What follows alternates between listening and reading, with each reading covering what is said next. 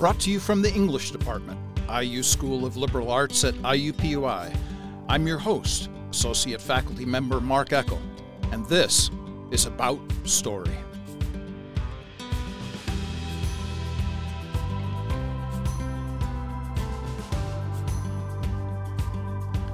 Meet the narratives and narrators bringing life to liberal arts on About Story.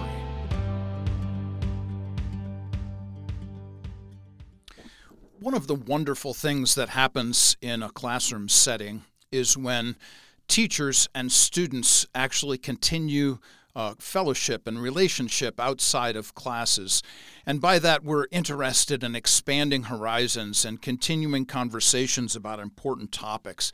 And one of the wonderful things that has happened to me in my lifetime as a teacher is connecting with students in such a way. And one of the students that I've had the wonderful opportunity to be invested with, his name is Asher. He was a student of mine at IUPUI in 2018, the first semester that I actually taught here at the university. And we continue to communicate. Even now, we text back and forth regularly. And he and I have this love of film, and that's really what drew the connection together and the continual conversation that we always have.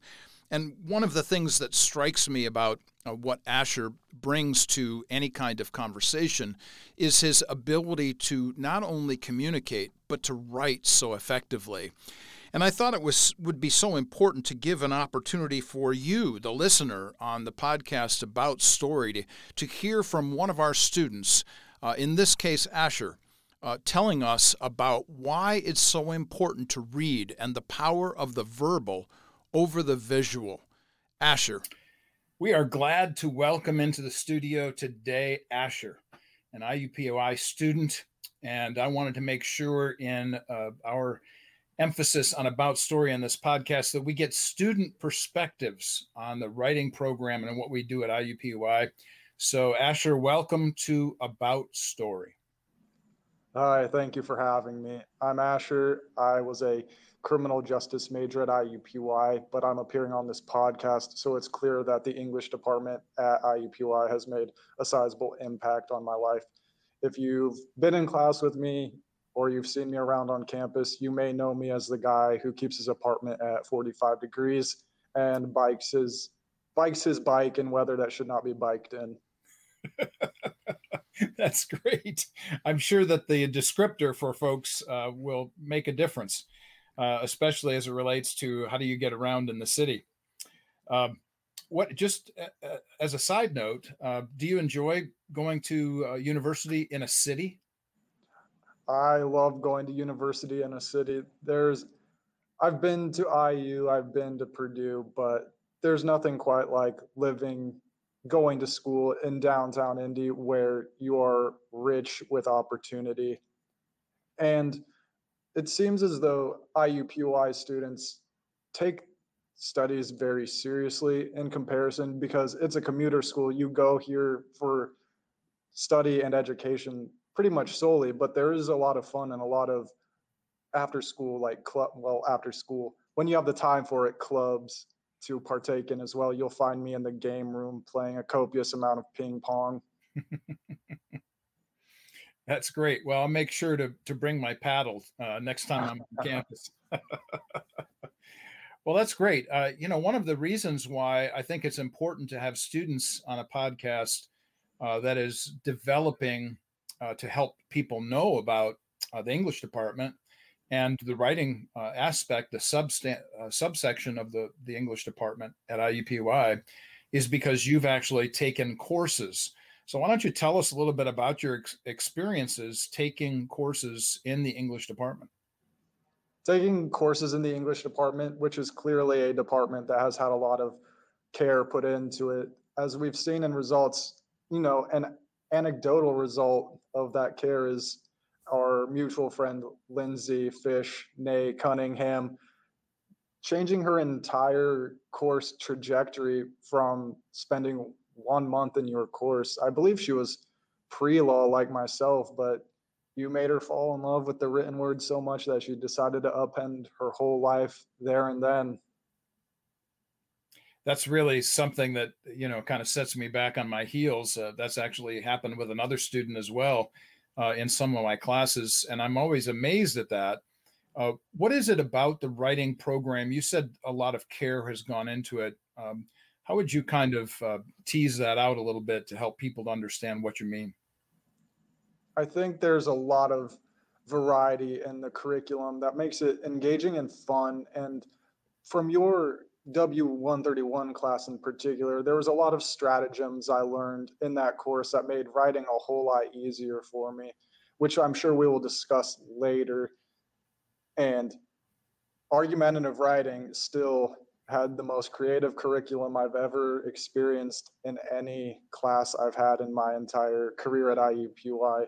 Watching the movie Parasite as part of the quote unquote textbook of the class just adds so much enjoyment to it. And you, of course, are a film aficionado, so of course you would enjoy something like that. Yes, I've been really into East Asian cinema lately. I would highly recommend people get into it because a lot of what you can find in East Asian cinema is a reflection of what you can find here in the United States. There's a lot of commentary on late stage capitalism. And I've been recently getting into movies that are about the Gwangju Uprising, which is about the tumultuous period about introducing democracy to South Korea. And I think it's a worthwhile exploration for a lot of people, especially those who are like me and pre-law and looking to get into policy and such. It matters, I think, to bring up this concept of story and specifically movies with so that people understand that the faculty here are people that are broad ranged in their sensibilities and interests. For instance, I've written a book on movies and how to understand film.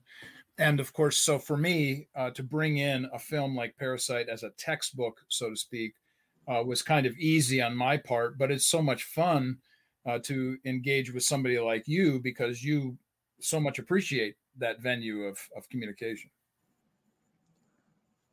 I think films are extremely valuable and could stand to be used as curriculum in several more of my courses.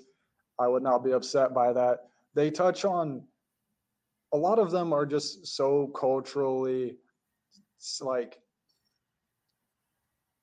there's a lot of the surrounding culture and time period of a film that gets put into it. For example, Bong Joon-ho's Memories of Murder, which is about bureaucratic incompetence preventing the solving of crimes and how it affects society. That kind of interpretive honesty about a movie like that, I think is important for parents and students who are considering IUPUI and hearing it from a student's point of view for them to say, wow, we can actually be involved and invested in film as well as anything else.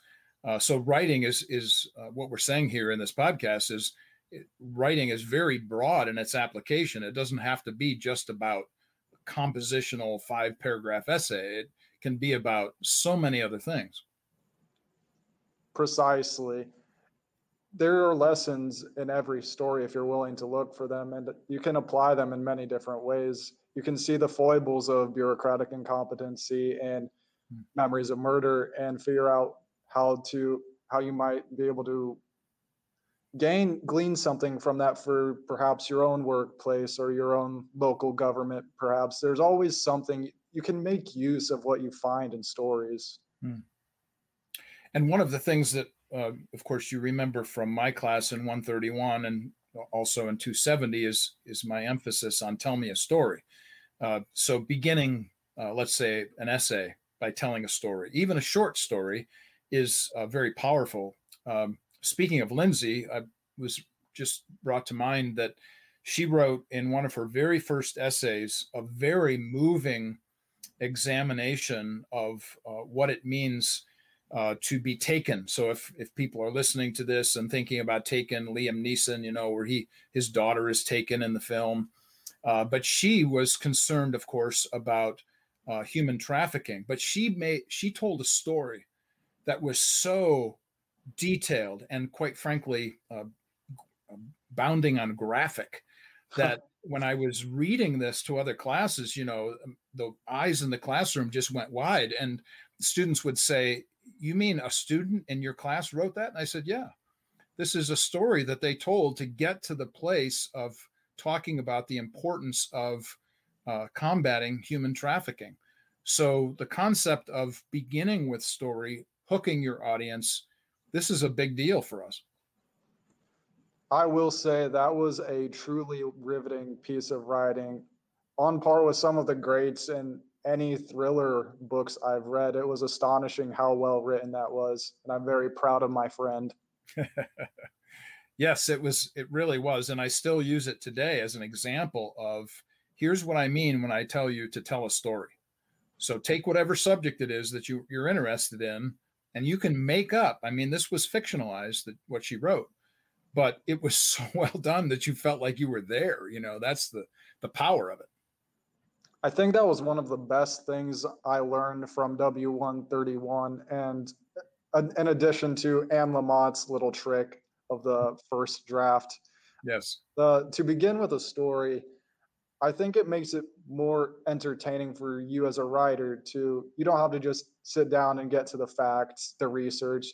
You can add a little bit of flair to it. And I think it's fun for readers as well, because it's an interesting hook. And I've noticed a lot of well-esteemed writers in the nonfiction verse will often start their stories or essays or articles with a story. I mean, you can recall it from James Clear in his habit building book, where he began every single chapter with an anecdote that supported his habit building strategies. It matters, absolutely matters. And if anybody cares to actually communicate effectively and well in the world in which we live, which is bombarded by information, if you don't hook your listeners, 10, 15, 20 seconds in, I mean, they're all ready to punch that button. Precisely. It's more critical than ever with the myriad ways we've been able to lower our attention span to immediately hook your reader. And I think telling a story in nonfiction writing especially is the perfect way of doing that. So since we're talking about the importance of hooking readers and talking about generally how do you create an essay, let's say, for instance, what other advice might you have for aspiring writers? One of the biggest pieces of advice I've learned, and this is a paraphrasing of Cal Newport, who is a well-known productivity author and businessman, is that he believes that writer's block is not a thing. It's just writing is difficult. And when I realized that, and I was like, this isn't writer's block, there isn't anything, you realize there isn't anything wrong with you. You're not creative. You're not a bad writer. You're just engaging in an activity that is quite difficult, and every day might be difficult. There's a thing where I know a lot of people have to write on muse, but the flow state isn't anything you can count on. You have to write when it's difficult. You have to write when you're just staring at the blinking cursor.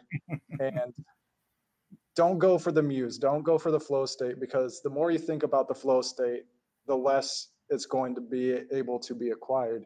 And I think it's important to realize that as far as hobbies or professions go, writing is not something with an immediate payoff. It takes months, even years before you finish a story. And I think you have to keep that in mind and realize that you're not going to get the same level of dopamine hits, I guess, as another more immediately rewarding hobby. Writing is the long con, and I think that is something very important for writers to realize. I'd also add that perfectionism is the poison of progress. You just cannot write perfectly on your first draft. Keep that in mind. Just get it down, and then think about it, consider it, show it to friends perhaps, and then you can work on getting it perfect. You can get it near perfect, I believe that, but it's not going to be on your first attempt. Don't go for perfectionism on your first attempt. It'll just leave you disappointed. Those are some wise words, and I am thinking about students who have a tendency, to wait until the last minute, and then they're disappointed with their product.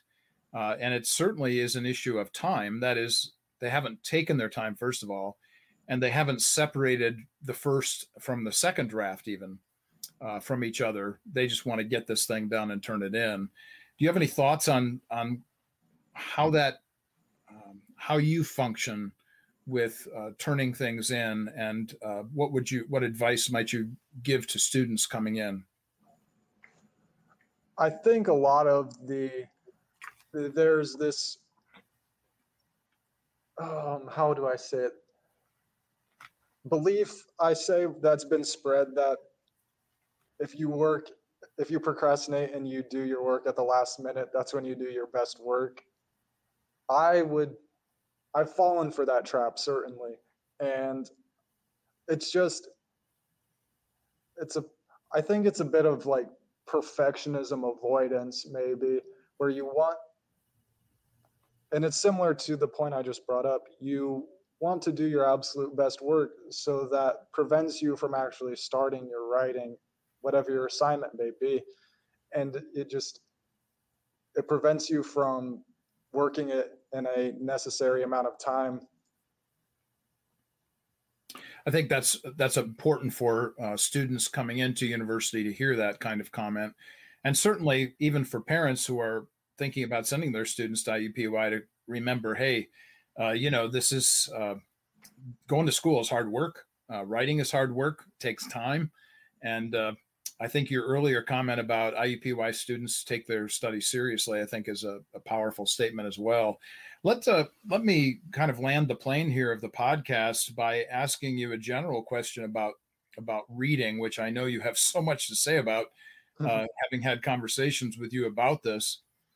We live in a visual world where screens surround us. We're holding them in our hands. We're staring at them at the moment. Why read? I mean, why go through the process of holding a physical book in our hands and reading typeset on a page? It's an important question to ask now more than ever, and especially when, I hate to bring it up and beat a dead horse about dopamine, but obviously it's so easy to get joy immediately with any screen of your choosing. But to read, to me, is to live more. And to quote my favorite fantasy author, George R.R. Martin, a reader lives 1,000 lives before he dies. The man who never reads lives only one. So I think it's important to read, because you will experience so much life. And I could be a Chinese girl during the Great Leap Forward when I read The Three-Body Problem, or I could be a king in A Song of Ice and Fire. And it's important to be able to experience that, because I think it makes life richer as a whole. But on a sense of a nonfiction reading, I'd say that's like life's cheat code. You get someone, an expert in their field, they spent years, decades crafting this book for whatever reason, habit building. I'm currently reading a book about wilderness survival by a special, I forget what they're called, but he's some kind of like Secret Service guy, and he just wrote an entire book about survival tactics and what tools to use, what to do when you're stranded, things like that. I get that. It will take me probably a month to read, what cost him like 20 years of his life to create. And obviously he had a lot of training to do that, but I get it in a month. So like I said, it's life's cheat code to read. You get so much wisdom distilled into something that could only take you perhaps a month or two to read, and your life will be that much more enriched for it. And of course, I absolutely agree. I just finished a book called Desperate Ground about the Marines around Husan Reservoir during the Korean War. I'm just starting another book where I'm reading Victor Davis Hanson, The Second World Wars, plural. So, you and I have these kinds of conversations because we love to read, and we want to encourage other people to do the same. I think that's really a powerful idea. Asher, IUPUI student, I'm really glad to have this conversation with you today. Thanks ever so much for being on About Story. Thank you for having me. It was a good time, and I hope to be back in the future. I'll look forward to that too.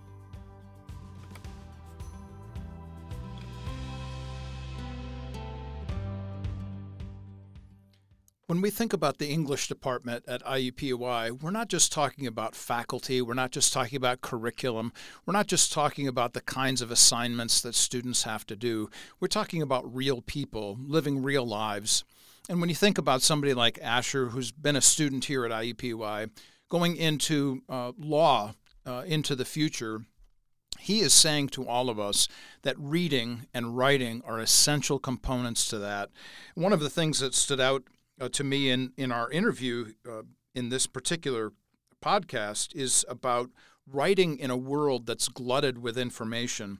And you heard us talk about beginning our writing with story to actually hook the reader, to make that reader consider carefully what it was and what it is that we want to communicate. And so we have all kinds of data all around us, but at the same time, we want to tell that data in a story form. The power of communication in storytelling cannot be overstated. And you heard Asher and I talk about that today on About Story. This is one of those podcasts, I think, that will help not only students, but also their parents who are considering sending their children to IUPUI for a college education to hear the kinds of things that students experience in ways that only they can say. You've been listening to the About Story podcast from the English department at the IU School of Liberal Arts at IUPUI. I'm your host, Mark Eckel. I'll see you again next week with narratives and narrators bringing life to the liberal arts.